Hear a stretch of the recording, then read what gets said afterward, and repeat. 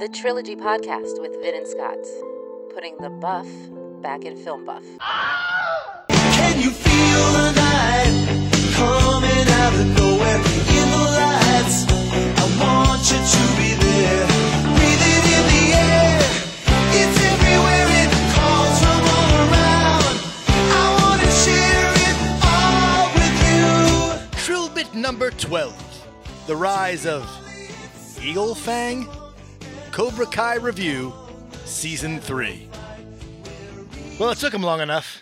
Seriously. I mean, I was chomping at the bit. After the awesome success of the first two seasons, I couldn't wait for this third one to come out. Yeah, and it's been done for a long time. Yeah, I think they were waiting with the COVID and everything. Well, it was this whole debacle with YouTube, right? Because they transferred it over from YouTube to Netflix. Well, YouTube decided they were no longer going to make original programming, which of course you shouldn't, because the only hit you've ever had is Cobra Kai. Exactly. So they were shopping it around for a while. For my dollar, though, this was the best new show that was on TV in the last 5 or 6 years. Boy, I love the first two seasons. Again, I had the same exact feeling, and I think we've said it every time. This show is so much better than it has any right to be. Agreed. It's crazy how good it is. It's the perfect combination of nostalgia and new characters that you're interested in. Right. And if you know Karate Kid, you just love every second of this. Yeah. You just do. You got a smile on your face the whole time because you're like, oh, I get that. I get that reference. As always, ladies and gentlemen, we are the Trilogy Podcast. I'm Vin. And I'm Scott. And what we're doing now, we're not doing a regular episode. We're doing one of our Trill Bits where we're breaking down Cobra Kai Season 3, which is, again, based upon a trilogy, the Karate Kid trilogy, which we've profiled in the past. We've done an episode for in the past. So that's right, Vin. Thank you, Scott. Naturally, we feel obligated to talk about the continuation of this story, what these people are doing. It did not disappoint, Scott. This may not have been as great as Season 2, which was awesome, but I feel like it lived up to the whole premise, the whole story. And I think a lot of the things that we predicted or wished for this season happened. No question about it. Yeah. So let's just go through it, and we'll just kind of talk about what we saw and chit-chat. In Episode 1, okay, again, we're dealing with the entire fallout from what happened at the end of Season 2. Miguel falls crippled, breaks his back against the banister, the riot in the school, the karate riot in the school. And what's funny is they reference it immediately. All the things we talked about, if you guys go back and you listen to us analyze season number 2, all the questions we had are sort of answered at the beginning of Season 3. Right. Where are the teachers? Well, they answer that. They're like, the teachers aren't allowed to involve themselves in fights. I think they see a lot of what people talk about, too, and they end up using it. So, I think that was probably a huge criticism of that final scene. And they were like, well, we got to explain where the hell the teachers were. Exactly. Same thing with Stingray 2. How is this adult beating up children in this final episode? Well, they're like, well, he's on probation or whatever. Yeah. What do they say? They kind of blow him off. They said that he's not supposed to be within 500 yards of a school or something. And he's absent. He's absent in this entire season. Well, I mean, he was in Richard Jewell and was nominated for an Oscar, so I'm sure he's beyond Cobra Kai. I believe I mentioned that you are reminiscent of the Stingray character in Season 2. Since then, I got to tell you, Scott, you don't look anything like him anymore. Yeah. You've lost some weight. You look stealthy and thin. Yes. You're no longer Stingray. You're more like an eel, Scott. Thin eel. Is that better? Well, is that an upgrade or slightly better? It's a kind of a lateral move. Thinner. Really? It's a thinner fish. And of course, Aisha is gone. That's the black girl that was involved in everything. Yeah. She was deep in the plot. They write her off immediately, though. Her family took her out of here. I can't imagine why that actress wouldn't want to return to this very successful series, but who knows? Maybe she got a lead role on something. I haven't seen anything where she's... Neither have I. All right, well, so she's gone. Maybe she quit acting. Who knows? It's possible.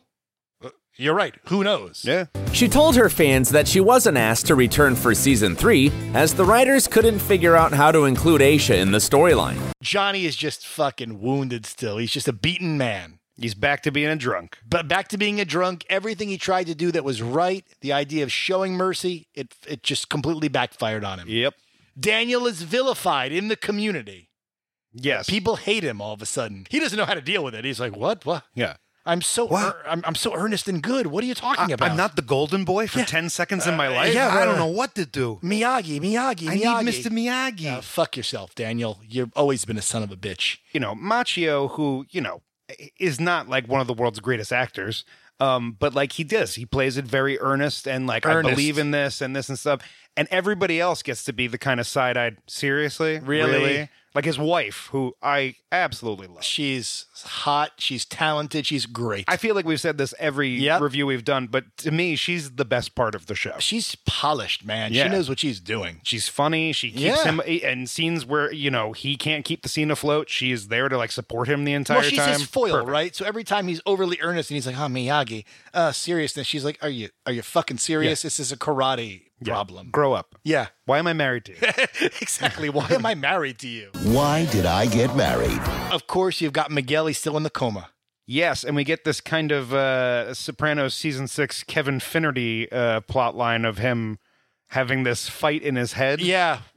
Like where he's in a coma and he's got this whole other plot line going. The cop's like, he's been in a coma for 2 weeks. The coma usually wins. What do you know? What are you talking about? The coma usually wins. He prefaces it with, I'm not a doctor, but... Yeah, we know you're not a doctor. Like, clearly you're not a doctor. We're watching a There are people who are in comas for 30 years who come out of it, you idiot. We're watching a TV series. We know he's going to come out of the coma. Yeah. You're not fooling it. Miguel's going to be in the coma for 10 episodes? And much quicker than he had any right to get out of that coma.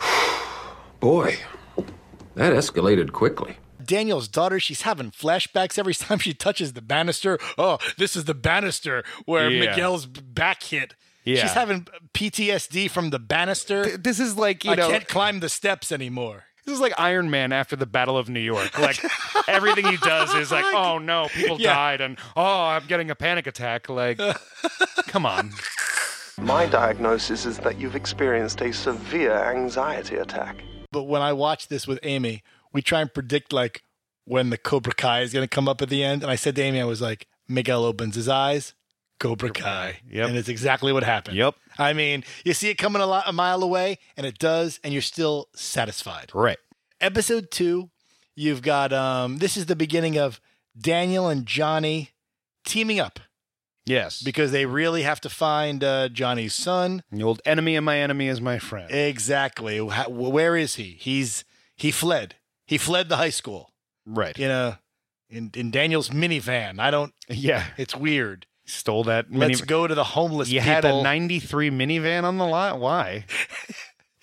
Your car, like a Mercedes and like hot car dealership. Why do you have that car? You would think he would have at least stolen a Toyota. We'll get to Toyota in a second. So, but you got that flashback in the beginning with John Kreese, his backstory, the first John Kreese backstory. Right. And it's the first bait and switch where you think, oh, this bully, this jerk is John Kreese. Oh, no. Yeah. Oh, no. He's the one being bullied. Right. And he's tripped down, Back to the Future style, that same floor level shot where his face comes down to the floor. Yep. Did you notice that too? The whole scene felt very Back to the Future to me. Yeah. Oh, for God's sake, the set, it looked like Back to the Future. Yeah. I could see, because it made sense to be like, John Kreese was Biff when he was a kid. Like, really? Yeah, okay, that makes sense. So that was a bait and switch on us. We realized, oh, wait a second. And especially that the guy playing the jerky guy is Martin Kove's son. Yeah. Weird, right? So they intentionally wanted you to think that was him so they could give you that flip. And the more we get a lot of backstory throughout these episodes as we go on. And I'm not sure it makes him look any better. No, I mean, it's meant to humanize him in some way, but it doesn't. He's, you know what? Every time they do a flashback that humanizes him, he then does something in the present time that's terrible. He's the one whose mom killed herself. Explains why he's such a freak. Stop that. Can it, Betsy? Johnny and Daniel team up, and Johnny's like an expert in Tango and Cash. He makes a Tango and Cash reference. I loved it. This is so like 80s, boy. So 80s. Yeah, this good cop, bad cop they're routine. Buddy cops. Yeah. This is a buddy cop situation. Yeah. I actually wish that had lasted for more episodes, so did I. Honestly. But you know that eventually, and we'll see by the end of this episode, like Daniel never realizes that Johnny is Johnny. He's never going to be as good as Daniel thinks human beings should be. Right. Never as just, different skill set. Yeah, Johnny. but I mean, he's more of a complex character. Daniel is just good. He's always been good. Miyagi taught him to be good, and he thinks everyone should just have this mindset. But life is a series of shades of gray. Yeah. It's not black and white. And Right. Daniel can't wrap his mind around that idea. Just let me do all the talking, right? I'm not selling Beamers to soccer moms. This is my world. Follow my lead. So there's a situation here. I think it's the where they have the potted plant on top of the log, and It's a bonsai tree. a bonsai tree, of course. And he, Hawk figures it out and just kicks the fucking thing over instead of trying to kick it off like any sane human being would do. You're a genius, Hawk. Yeah, but then he gets rid of half of the crew. Yeah. And like cuts out the team, and like you're like, oh, don't worry, this is the direction we're going. Like, yeah, just John Kreese, the guy who ran this place into the ground in the '80s, even though it was fueled by a rich coke fueled benefactor. You had all this money, and you still ran this fucking tiny little shop into the ground. But no, let's all trust him. He knows what he's doing. Exactly. I came to say goodbye. Here are the dojo keys. What are you talking about? I'll pay you that back rent as soon as I can. Screw the rent. What, do you think I bought that place for the rent? I bought it for you. We meet Tori again, and she's got all of a sudden she's got a dying mother, and she's like, oh, I can't go back to juvie. You're clearly older than 18 at this point. All of these actors have obviously aged. Miguel, in those flashbacks where he's having the karate fight in the coma, is like a man. These are older people now. Yeah. Tori is old enough. She definitely voted in 2016. Yeah, thank you. Robbie's changed his hair. Everything is different now. Let's not pretend these are young kids anymore. He changed his hair, and he loses his JTT status Thank immediately. you. Thank you. You're like, why is this guy even on the show anymore? He's not even a heartthrob anymore. Hardly a heartthrob. Yeah.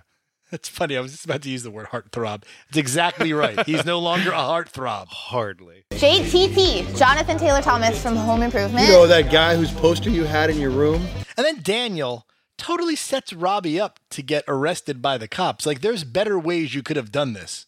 He's like, I'm going to have a meeting with you. We're going to talk. Oh, and I called the cops. They're going to show up at the end and arrest you. He's like, you did this to... Like, there's better... You could have convinced him to turn himself in. Right.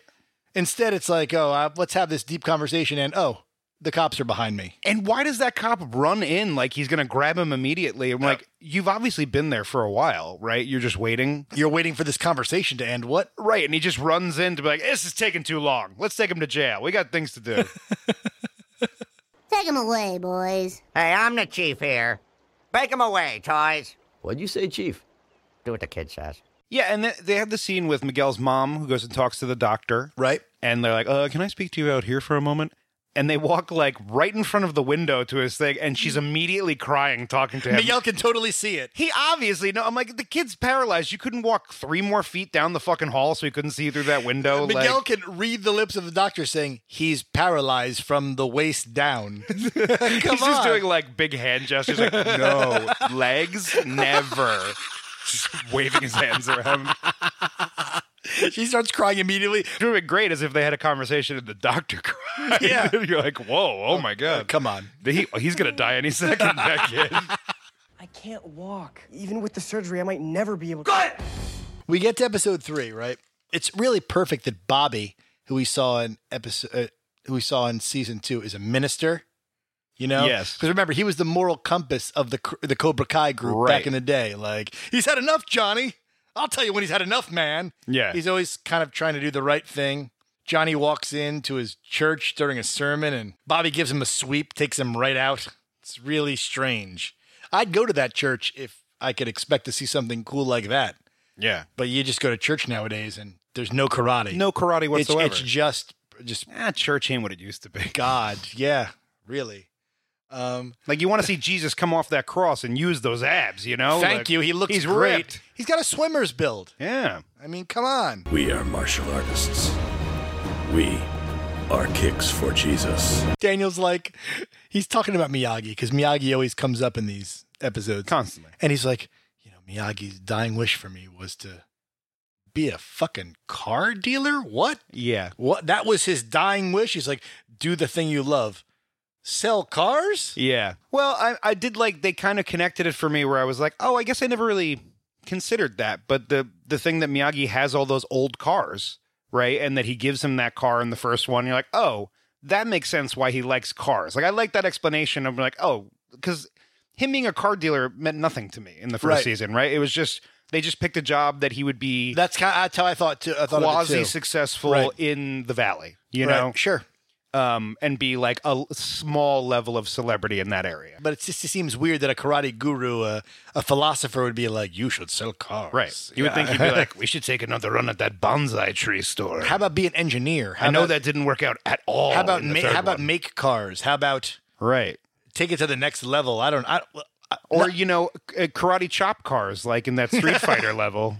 You know what? That was always that bonus level was a bullshit level because it was easy. You just throw a bunch of sweeps. The car's gonna break. Yeah. It's not hard. Yeah. You just jam that button a million times. Yeah, no one cares about that bonus. Yeah, do that again, Scott. That's exactly what it sounded like. And then, of course, we get the first reference here to Daniel's main car importer, and that's the company Doyona. Amy's like, it's Toyota. I'm like, oh no, it's not, Amy. Let's rewind it. We rewound it. It's like, oh no, it's Doyona. Oh, and then I thought it was just going to be a passing thing, but it becomes a plot thing. It's a critical issue. You see it, like you see the building, and you're like, Doyona. Oh, how long did you work on that name? Seriously, just come up with a completely different Japanese name. It doesn't have to sound like. Yeah. Oh, the company's called Bisan. Meanwhile, Ed Asner shows up 5 minutes before he's about to die in a completely pointless scene. He's like, you're terrible, Johnny. I'm not giving you any money. Yeah. Who asked you? I mean, I can't believe you're even back in this fucking series. I did wonder where he was in the second season, so it was like nice to check back in. But yeah, you're right. I mean, ultimately, no point to that scene. It's a strange history of Johnny in that we always think that he's a rich guy, but his mom was poor and then his stepfather was rich. So it's a weird. Right. It's like Johnny is a poor guy that lived a rich lifestyle for a while. Right. So it gives you a little bit of a color to his personality a little bit. You see a little more about Johnny. Just to show he was misunderstood then, too. But I mean, Ed Asner can't even spit out 3 lines. You think he's going to drop over in the middle of every single line. I had to check if he was dead at the end of that scene. And I was like, did he die? No, still alive. He's still alive. He's got to be in his 90s, right? He's got to be very old. Yeah. Nothing against Ed Asner, but everything against Ed Asner. And meanwhile, Johnny runs out and steals like some statue off a podium and uses that to like pay for Miguel's surgery. How much was that statue worth? Yeah. It looked like just a piece of shit. It looked like something you could get at the IKEA. What is that? Yeah. What was that? I don't know. I have no idea. I looked at that too, and I'm like, that seems like it could be made of plastic and be $25. That very casual theft completely endeared him to like Miguel's mother after she hated him. So thank you very much, Johnny. Well, I just robbed this on the way out as an afterthought. Yeah. It's waiting for that to come back, too. Like, of Ed Asner to be like, did you steal my fucking metal piece of shit thing in the front door? I had that in the foyer. I love that thing. Get the hell out of here. You're a cold old man. And don't you forget it, Buster. You know, and I've had enough about the golfing stuff where you can just play skee ball one time and have enough tickets to buy an entire beautiful plush octopus. Yeah. That's enough to get you like a fucking set of jacks or like a playing cards. It takes a lot of tickets or tokens to get something that big. Yeah. People that, listen, I grew up on the shore. Yeah. You can't spend one day of playing skee ball and get that good shit. No, you can't. I'm just saying. And that, you know what, this does come up in a later episode because Chris is working at the golf and stuff. And there's a particular moment when they steal somebody's tickets and they go like, give us one of those bobbleheads or something. And he goes to get it. And I'm like, first of all, you didn't count the tickets. Let's start with that. You would have lost your job immediately because you didn't care. You just put them in the ticket feeder. You don't even have to count them by hand. And then second of all, he goes, yep, that pile of tickets is good enough for a bobblehead on the top shelf. It's not. You'd need like 500,000 tickets to get that shit on the top shelf. They're worth 5 points each. Maybe you can get one of those things you throw against the wall and it slides down, like bullshit. Little sticky hands. Yeah, there's nothing. You can't get anything. Little parachute men. Thank you. A spider ring, if you will. You got to save that for like a year. Yeah. And then you can get something Maybe good. you'd be lucky enough to get one of those switchblade pocket combs or something. But this episode ends with off to Japan Daniel's got to save the business. And we know what's about to happen now. We know who's coming. We know who's coming.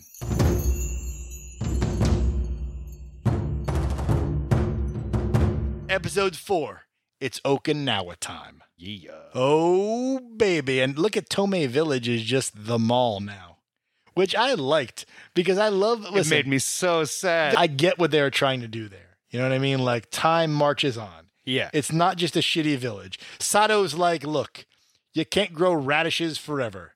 I've got to make a buck. Right. He makes the deal with Sato that he's like, I will fight you. And if I fight you, then you have to give the deed of the land to the people of the village forever. Well, the people are like, we need to open up a fucking... But it seems like the people went, fuck it, we need a Baskin Robbins We need here. a fucking Gap here. Exactly. Yeah, we need a Jersey Mike's. We're proud to say that we have over 1,000 stores at all different type of climates, and we look forward to doing business in your area. At the beginning of episode 4, we see him in Miguel in the hospital. Yeah. And that nurse comes in and she's like, you know, how you feeling today? And he's like, my legs will never work again. You know, just being a real depresso and going all negative. And she's like, oh, I'm sorry. You know what would cheer you up? A piece of chocolate cake. I was waiting for like, bitch, chocolate cake? My legs are never going to work again. Oh, my legs don't work. I can't stand anymore, but at least I can have all the chocolate cake I want. All the hospital chocolate cake that you have. Right. It's not like it's going to be good. Like... I don't want any. Thank you. Eat it! We get back to fucking Okinawa, and of course we meet Kumiko. She's back. Yeah. I loved it. I loved all these references to the Karate Kid too. She's having a good life, went to a dance school, working in a mall now, doing a dance in the mall. Okay. Seems the whole village is the mall now. Seriously, she's like, I came back so I could work in the mall. I went to multiple dance schools, came back to work at the mall, doing a dance show at noon and 3 p.m. Twice a day. For no one. Let me tell you something, though. When she reveals that last letter from Miyagi, it brought tears to my eyes. When he's talking about Daniel.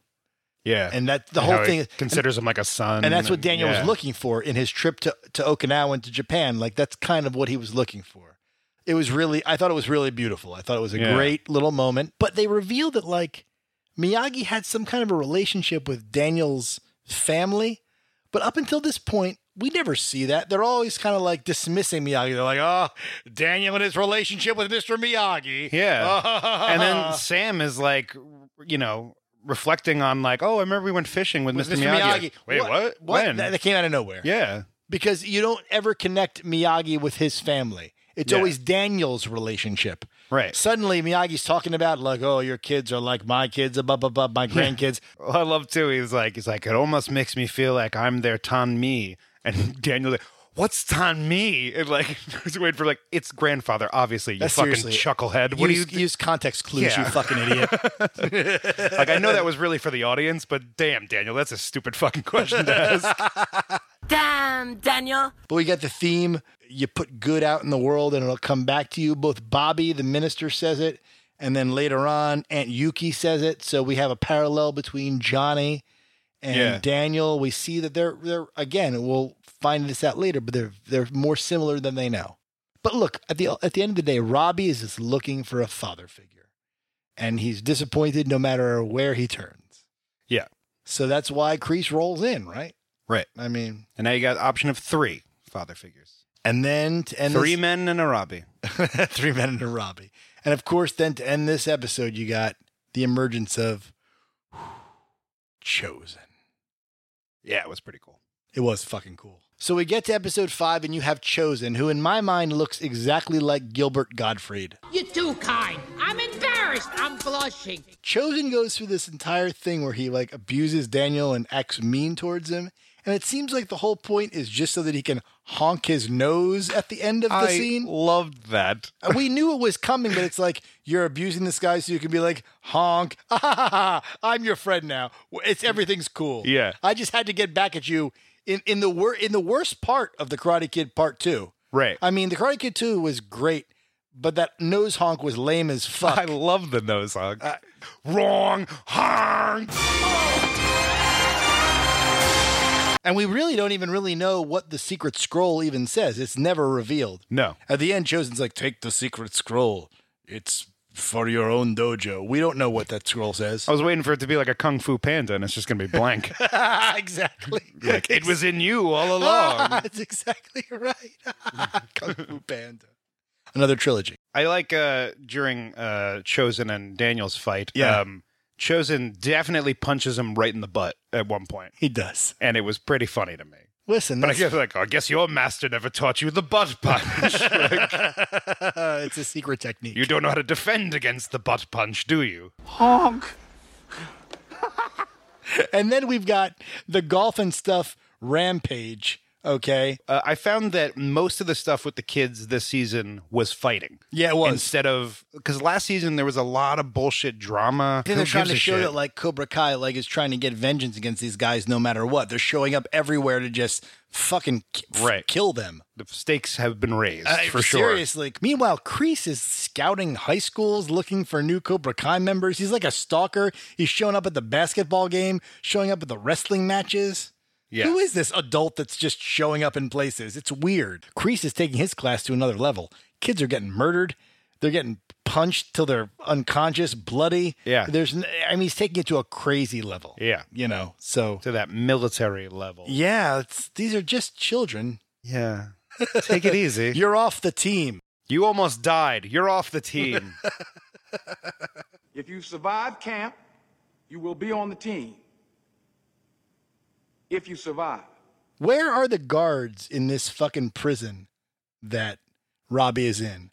There's constant fights. They're not around. They don't seem to care what's happening. And yet they seem to walk in at the right moment every time. Yeah. It's always like he walks in, sees the guy, like he's going to beat him up, him fucking with something in his room. And then a guard walks in and is like, hey, Keen, time for you to see a visitor. And it's like, when the guard walked in, did he not see that his whole bed was stripped? Right. And all that, his pillow's missing, all his shit is gone? How about that Robbie Keane has a black eye and he's bleeding? Right. How about any notice of anything at all? I was really waiting for a scene of him, like, paying the guards off, that kid. Yeah. To be like, thanks for letting me kick his ass. Right. Like in real prison. What?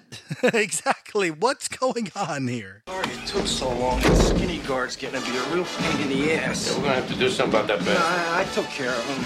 But when Daniel meets up with the girl that he saved during the hurricane. It was a nice surprise. Oh, it was wonderful. Like seconds before they revealed it, I was like, oh my God, is that the little girl? And they showed the scene. I'm like, oh man. Scott, it took my breath away. I was loving it. She's like, you remember me from da da da. Oh, yeah. God. And coincidentally, she's an executive for Dayona. Okay, so here's my question. He went to that meeting at Dayona with an entire table full of people. Where was she? Where was she? Exactly. If she's head of sales. Because, even when he went to Japan and then on to Okinawa, I was like, he's going to find the thing that he needs to bring the business back. Right, of course. And so he did. Yeah. And it had to do with, of course, the trilogy, with the second movie. I love to, just before he goes to see Kumiko at the end, when he's saying goodbye to Chosen, he's like, oh, I'm meeting up with Kumiko. You should come with us. And he's like, and I think he says something like, oh, no, I have to teach or something. Right. I was waiting for we're like, oh, I'd love to, but I need to get to my shift over at the Tomy Village Green Baskin Robbins. There's 31 flavors aren't going to scoop themselves.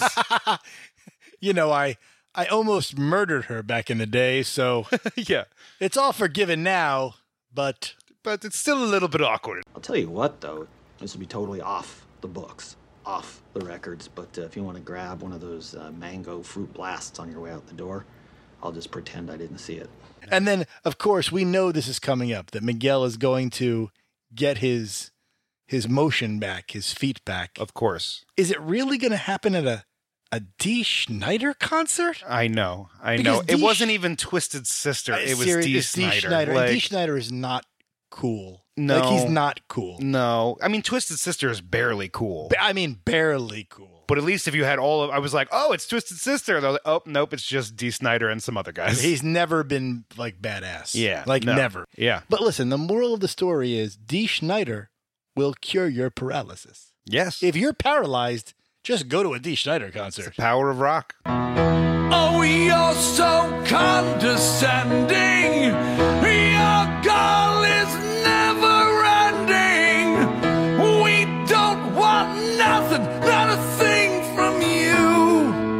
get to episode 6, right? And we get the whole flashback of John Kreese in Vietnam. Yes. And this whole swerve they kind of give us. You think that we're dealing with him and Terry Silver. The guy looks exactly like Terry Silver. It's what they wanted us to think, man. He has the ponytail. He's laughing just like him. His tone is just... The guy clearly studied the actor who played Terry Silver to do this part. Yeah.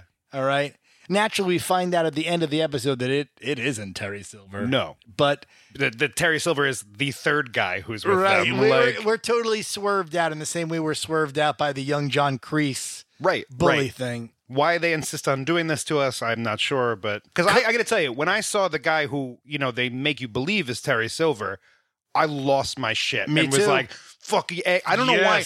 As much as like Allie coming back excites you, for some reason, as much as when we talked about the trilogy, I hated Terry Silver. Me too. I hated the third movie. Yes. But this entire time, I'm like, it would be perfect if he came back. This is the only time it'd be perfect for Terry Silver to come back. Agreed. Is to come in as this benefactor and fuel Kreese even more. And now. we see the whole backstory of how, they referenced in the third movie, you saved my life in Vietnam, I owe my life to you. Yeah. We're seeing it here. Right. So I was excited too. Yeah, because especially at the end, they set up like he's going to get shot, and you're like, okay, so if this is Terry Silver, so he must do some super heroic thing to save him. And they're like, oh, no, he's okay. All right, he's Terry Silver. We were played with. Yeah. We played with. You know what? It works for this series, man. It did. It worked. You got me. It worked. You got me. I'll take it, man. I'll take it. Oh, by the way, that actor playing his commander in Vietnam, that's not Anthony Michael Hall. It looks like him, though. It looks just like him. For a hot second, I did think it was him. I had to look it up. The guy is an actor named Terry Serpico, who's been in a lot of TV shows, and he's famous for looking like Anthony Michael Hall. Oh, really? Yeah. It's not him. Wow. It looks just like him, though. It's pretty close. You're like, did Anthony Michael Hall show up in Cobra Kai? Look like he gained some weight, though. Jesus, he's really hard. Wasn't he the nerd in the Breakfast Club? What's going on? Yeah, why does he look so old? Well, fuck you. Fuck you. When Johnny is trying to come up with the pictures he's going to put on Facebook, those are all clearly pictures of like his Team Beat magazine pictures where he has no shirt on. Yeah. Like that's what they pulled from. Right. There's no question about it. He's young in them, so they clearly didn't photograph him now. Yeah. So obviously. that's his like Team Beat period. You're like, oh God. But in the story, you're like imagining, you're like, oh, it's this kid whose stepdad had money and he let him do his own photo shoot. Where he took his shirt off and showed his body It's creepy. Johnny would have done that, though. I mean, that makes sense. And that's what I'm going to do. Make it work. All of it, right? That's right, man. Episode 7, What? Miguel Walks. Yes. Oh, baby. Now we're in business, baby. What a shame. He was crippled for 2 whole weeks. Yeah. Oh, God. What the fuck? I'll never walk again. These kids, let me just say, I'll say it here even, because later we have Dimitri gets his arm fucking broken, and from one scene to the next scene has no cast. No. What are these kids, Wolverine? They're powerful. That they're able to fucking... Like, you expect, like, Miyagi had to come back and do the fucking... Yeah. How could he have survived a procedure like that? His mutation. He has uncharted regenerative capability. Meanwhile, as soon as Miguel can walk, they're like, let's throw away this crutches and wheelchair. Why don't you donate that wheelchair? Okay, it's a perfectly good wheelchair. Right. Donate that to some sick people. I will guarantee you that wheelchair was probably rented. Yeah. So why are they throwing it away? You got to give it back to the hospital. Yeah. You got to give it back to the fucking medical supply company that you rented it from. I'm sure she would Miguel's mother would like her deposit back. This is our best model, the Cougar 9000. It's the Rolls-Royce of wheelchairs. This is like you're almost glad to be handicapped. Daniel's trying to rehabilitate his daughter's brain. She's got PTSD, and he's like, all right, I've got to just get you back to normal now. Fucking mentally, you're having bad dreams about getting murdered and shit. I thought we were going to see our first murder on this show, and honestly, I feel like down the line we may see a murder on this show. I hope we do. I feel like it gets to that point. Kreese will die eventually. Yes. Next season. Yes. He has to. I hope the ghost of Mr. Miyagi kills him. Honks his nose to death. I'm with you on that.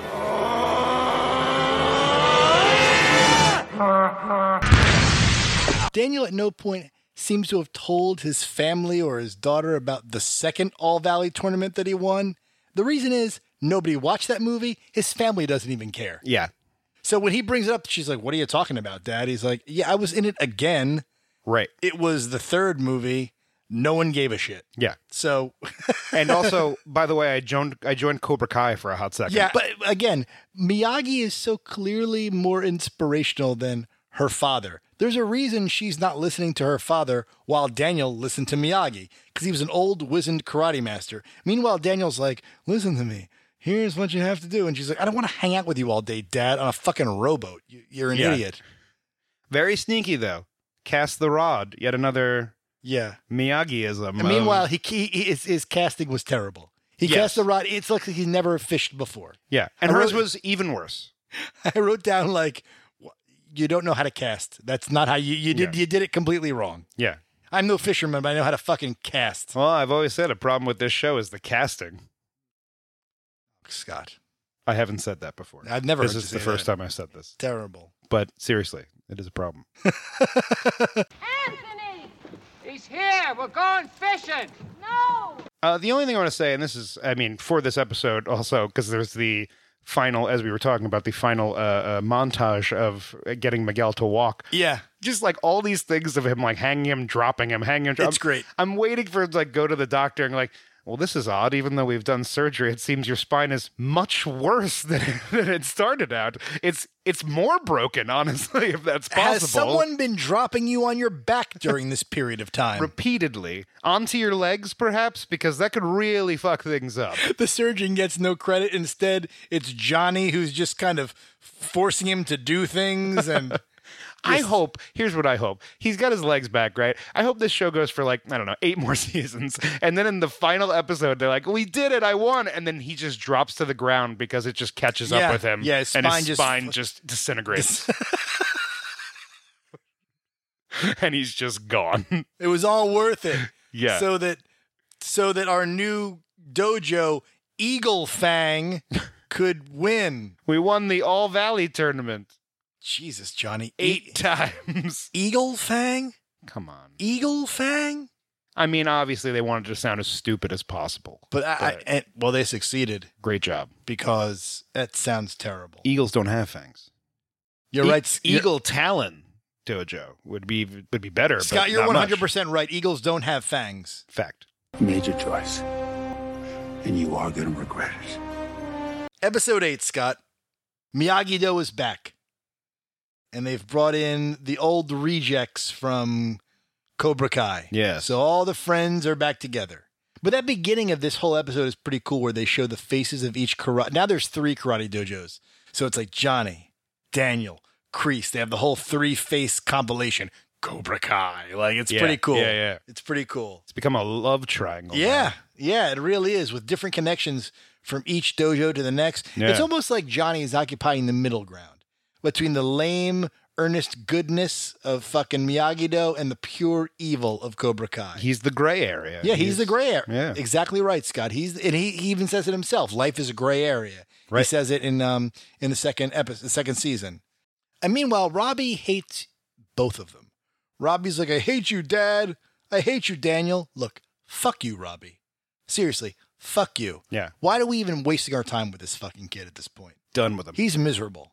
He was mostly useless in this entire season. I agree. Yeah. I mean, he's the least interesting character, if you ask me. Oh, yeah. Cool story. Try telling it to someone who gives a shit. Then we get the whole story of like, oh, we're canceling the All Valley. Oh, no, not the All Valley. The city is like it's distress. Like, oh, God, don't cancel the All Valley Karate Tournament. Yeah. Hey, let me just get something straight real quick. You're canceling the karate tournament because of karate? Right? Like, wouldn't you go, well, the kids are going to be very interested in karate this year. We'll definitely get a great turnout for our karate tournament. No, instead they go, oh, the kids are into karate? Shut it all down. Yeah. What? Well, because of the riot. The school riot. And then, of course, the scene of them turning this over where two children come forward and go, I was in that bloody fight at the high school, and I would like to continue doing that. And they're like, oh, okay. Yeah, it's fine. Then it's back on. Miguel convinces them. Yeah. Meanwhile, Daniel's like, I can't believe they're canceling the All Valley with no context. What do you mean no context? The context is they use the karate to create a school riot, you fucking idiot. Yeah. That's the context. The context is what happened. Yeah. Everyone in the valley seems to know what happened, and they're making an informed decision. Right. Like I'm waiting for her to be like, nah, okay, we'll give you context then. Explain it. Yeah. Well, people use our skills to create a school riot. Kick the shit out of each other. Miguel was paralyzed. It was bad. You're right. All You're right. right. All right. You had the context. All right. Thanks for asking us for the context. Assholes. We're canceling the karate tournament because we haven't done it in 20 years. Because no one gives a shit about karate. It's a kid's hobby. Right. It's not something that moves mountains. It's fucking teen karate. What? Well, I don't understand the South's obsession with football at the high school level either, but that's very popular. You know what? That's a great point. I hadn't even thought of that. That's definitely a good parallel because the rest of the world is this is the Friday Night Lights of karate. You're This right. show. Because those of us in New Jersey and New York are like, why do you care so much about high school football on Friday nights in motherfucking Texas? Who gives a shit? But it's their world down there, man. Yeah. Clear eyes, full hearts, can't lose. Everybody was kung fu fighting. Episode 9. Allie. Oh, Allie. She finally arrives. Oh, God, did I love seeing Elizabeth Shue. She looks great for her age, first of all. She looks really good. Johnny fucks Miguel's mom. And she rolls over and she's like, oh, well, this can't go on. You're my son's teacher. So what? Is that some kind of sacred relationship?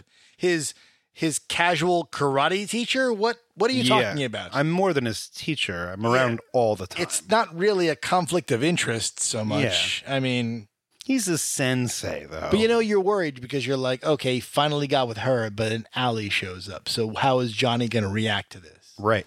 I'll have the vegan mung dal bowl. We also got this episode, the theft of the snake from the zoo. Which I don't get it. A pointless endeavor. It's, you know what? When they show up at the zoo, I'm like, oh, they're trespassing at the zoo. They're going to beat up a polar bear. I had so many things in my head, like, all right, we're going in there. Wait, what are we going to do? We're going to go fuck a dolphin. Yeah. I'm stabbing a giraffe today. Why is the zoo so easy to break into? They're like, let's rip a fence off and just walk into the zoo. John Kreese will love that we stole a snake from the zoo. Yeah. And not only that, too, I was cracking myself up at the end here because they don't bring the snake stick, which obviously you can't pick up a snake unless you got that stick, unless you're a maniac. Right.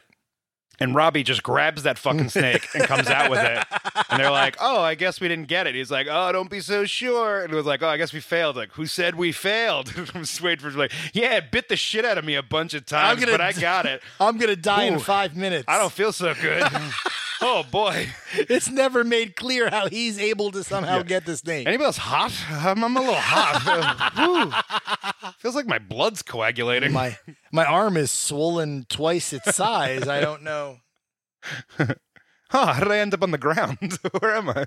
So they bring the snake back to Kreese. Yep. And Kreese has some line like, it's like, well done. You showed leadership, resilience, and like toughness or something like that. But it was weird. Like, you showed leadership, resilience, and criminality. Yeah. That you're all thieves now. Did you make sure you were wearing gloves when you did this? Yeah. Oh, good. You know how to steal stinks? Oh, great. That'll come in handy at the karate tournament. Yeah. That's really going to help our cause. Meanwhile, they leave, and he's like, what the fuck am I supposed to do with these snakes? You know what I mean? I'll just stick them in Daniel's car. Yeah, that's the best solution. I hate snakes! All right, dude, stop being a little bitch, okay? Oh, shit, I think it touched me! And you get, they go on their date, golf and stuff, and you get, you feel the night? Yeah, how come in the Valley no other place has opened since golf and stuff? Like, everyone's still going to golf and stuff. How is that possible? Yeah. I guess because it seems to have everything. It's got mini golf. It's like it's a putt-putt. It's got mini golf. It's got an arcade. It's got all, laser tag. It's got all this shit. She's like, we haven't seen each other since the All Valley. It's like, well, didn't you go to the same high school? Didn't you see each other at graduation? Or in the halls? Right, because that would have been... Because Halloween passes in the first movie. Right. So what is this, November that the tournament happened Obviously. in? Yeah. So, come on. So they had to have seen each other. Meanwhile, they're providing some really deep information about the first Karate Kid. She's like, didn't you break my radio? And Johnny's like, well, I just threw it down. Dutch ran it over with his bike. That's some really, you need to know about the first Karate Kid to remember that scene right in the beginning, exactly what happened. It's awesome. It's great because Allie is kind of providing her side of the story from what we saw during, that first movie. Yeah. It's pretty cool. But at this point in episode 9, how are Johnny and Allie reuniting and not mentioning Daniel at all? Like, they're not mentioning him at all. They're like, oh, do you remember this when this happened between the two of us? Remember this? Yeah. Well, Daniel's kind of a big part of your relationship. Right. Like, we're kind of like, I hope they somehow... Hey, you remember that Italian kid? That ruined everything? Ruined my whole life? He's still doing it. He's still ruining my life. Oh, should we talk about what a bad boyfriend you were? And we get to, episode 10. They're meeting at the club. The whole Karate Kid cast has reunited. And it's similar to the end of season 2, where Johnny and Daniel meet in the Mexican restaurant, and they're kind of talking over old times. Yeah. And ultimately, no matter what, you want Johnny and Daniel to be on the same page. Yes. You realize that, like, at the end of the day, these guys, and fucking Allie says it. She's like, you guys are more alike than you realize that you are. Right. It's Allie that provides the catalyst to get us to where we want to be. Right. Bringing them together, right? Yeah. It's Allie. And that's a brilliant use of Allie. She's not just a cameo. She provides some wisdom that kind of drives the story, right? And on that note, I think they used Allie the right amount. I agree. And I don't think she should come back. I agree. I think that's it. She did what she had to do. Yeah. She made the point. She drove the plot along. They've done a great job. Yeah. They really have. Meanwhile, Cobra Kai's gotten to the point where they're fucking straight up invading homes at this point. Yeah. They go into Daniel's house and they're like, we're going to fucking kill you. That scene starts with fucking Bert, the nerdy white kid, hearing a cat meow and going, oh, let me go check out what that cat is. And then gets thrown in through the window. It's horrifying. It's like Halloween. It's like, it's fucking crazy. It was hilarious too because they're like, what happened, Bert? And I was waiting to be like, that cat threw me through the window. He was jacked. But you know what? It is delightful to see that Hawk finally gets his shit together. He sees his old pal Dimitri about to be murdered. Yeah. And because you know what? Throughout this entire season, like, he's got this look in his eye, like, should I really be doing this? Right. And he finally is like, I shouldn't be doing this. Yeah. And he comes to his aid. I don't know. It felt very forced to me. Like, suddenly, you've just kicked 8 other dudes' asses, and suddenly in the middle of this fight. You know what? But I know what it's like to have You watched him get his arm broken the last time. You know what changed? But Scott, I'm with you. I get where you're coming from, because he had a lot of other opportunities to step in. Right. But it's almost like you finally, like, you see your best friend from the past getting that abuse, and, like, it builds to a point where you can't take it anymore. Yeah. So I kind of got it. See, I would almost see if, like, in my head, the scene would have played better if Kreese were there and Kreese were like, do it. You know, like, you know what I mean? And him being like, can't. No, like, I'm not, you know what I mean? But at this point, Robbie is now he's brainwashed. Yeah. Because the only father figure he can find is fucking Kreese, of all people. Yeah. And he's like, well, at least this guy will nurture my most basic instincts of just fucking kicking ass, I guess, right? Yeah, and I think to a level, I think it's also because it would really piss off his dad and LaRusso. Yeah. You know, like, I'm going to go with this other guy. You guys both fucked up. You had your chances, and you blew it for me. You're right. It's almost you betrayed me. It's almost a juvenile point of view. Yeah. It's almost like, oh, I'm going to get you both back. But so is everything in Cobra Kai is a juvenile point of view. Yeah. Of, like, you hurt me, so I'm going to hurt you. No mercy. Hurt them first so they can't hurt you. I'm just a scared little boy it's because inside. Kreese doesn't comprehend that, like, you know, when you're out of war, the world is different. He's been home for a long time now. Tell us a little bit about the war, man. War in Vietnam? War in Vietnam! I do want to say, I did like Tori going through that fight scene at the end, like she was fucking Darth Vader in Rogue One, like walking through, just kicks one guy and he goes flying, kicks another, like almost no look, chops a guy and like, going there, very badass. Like, she's pretty badass. They seem to do, all of the people have been taught this strange push kick where it's not really a front kick, where they push their leg like outward and push the kick away. It's called a stomp kick. Is that what it's called? Yeah. And it's very effective, and it's just to clear the fight. It's to move somebody back. It really seems goofy. a lot of the time. Yeah. Because a straight front kick is like you're doing damage. You're hurting someone. Yeah. These guys are fucking kicking people against walls with that stomp kick. Yeah. You know? Stomp kick's serious. And it's they like do kicking it all a door the time. down. Like, how do you know so much about the stomp kick? I take Krav Maga. Oh, look at you. And then, of course, at the end of the entire series, Kreese can only turn to one person. And that's Terry Silver. Terry Silver, his old friend. We assume it's Terry Silver. We could be swerved again. But, I mean, it's been a long time, old friend. Oh, God, I can't wait to see what Terry Silver brings to the table in season 4. You know, I hope he's sitting in a hot tub and, talking to children. Talking to kids. That's what he does. That's what he does. He's a creep. We illustrated it when we did this trilogy. What a creep. Scott, I got to tell you, Cobra Kai season 3 for me was awesome once again. Not quite as great as season 2, but really super enjoyable. One of the best shows on TV. I thought, I definitely enjoyed it, but I was a little disappointed we didn't get to the tournament at the end because I'm like, we had a lot of talk about whether the tournament was going to happen, and there was a lot of build-up, and it ended up being like, we had like 3 or 4 big fights in the season, and it was kind of like, all right, well, we just ended with the enormous high school fight last season. They're building up for that episode, that season 4. Don't get me wrong, all the fights look good, and I really got to give it to them because a lot of them, it's the actual actors doing the fights. They look good. Especially the craziness of all these like 5 or 6 fights happening at the same time. It's well choreographed. It's very well done. I will say that. If this show were an hour long, it would be terrible. I agree. The fact that it's a half-hour show. And you wait for that Cobra Kai to end that poignant moment. It's solid, man. Yeah. But if you had to watch an hour of children debating of what's good and what's evil, I'd kill myself. No, but, it's a great combination of the comedy and the drama. You believe both sides of it. You really do. Yeah, it's just right. Yep. All right, so this has been our analysis of Cobra Kai. I am Vin. And I'm Scott. You guys have to go out and that's Vin. All right, thanks, Scott. I told Scott to mention my name a little more often in our episodes. Did I do good, Vin? I'm constantly saying his name. Yeah, you did. Asshole. I do, Vinny. Please don't call me Vinny. Vincent? Enough already. Vincenzo? Scott, thank you so much. Thanks so much for listening. Check us out on Instagram and Twitter. Have a good night. Kia! Yes, Vincent, we will. Vinny Vincenzo. How about penis breath? Is that better? That's mean.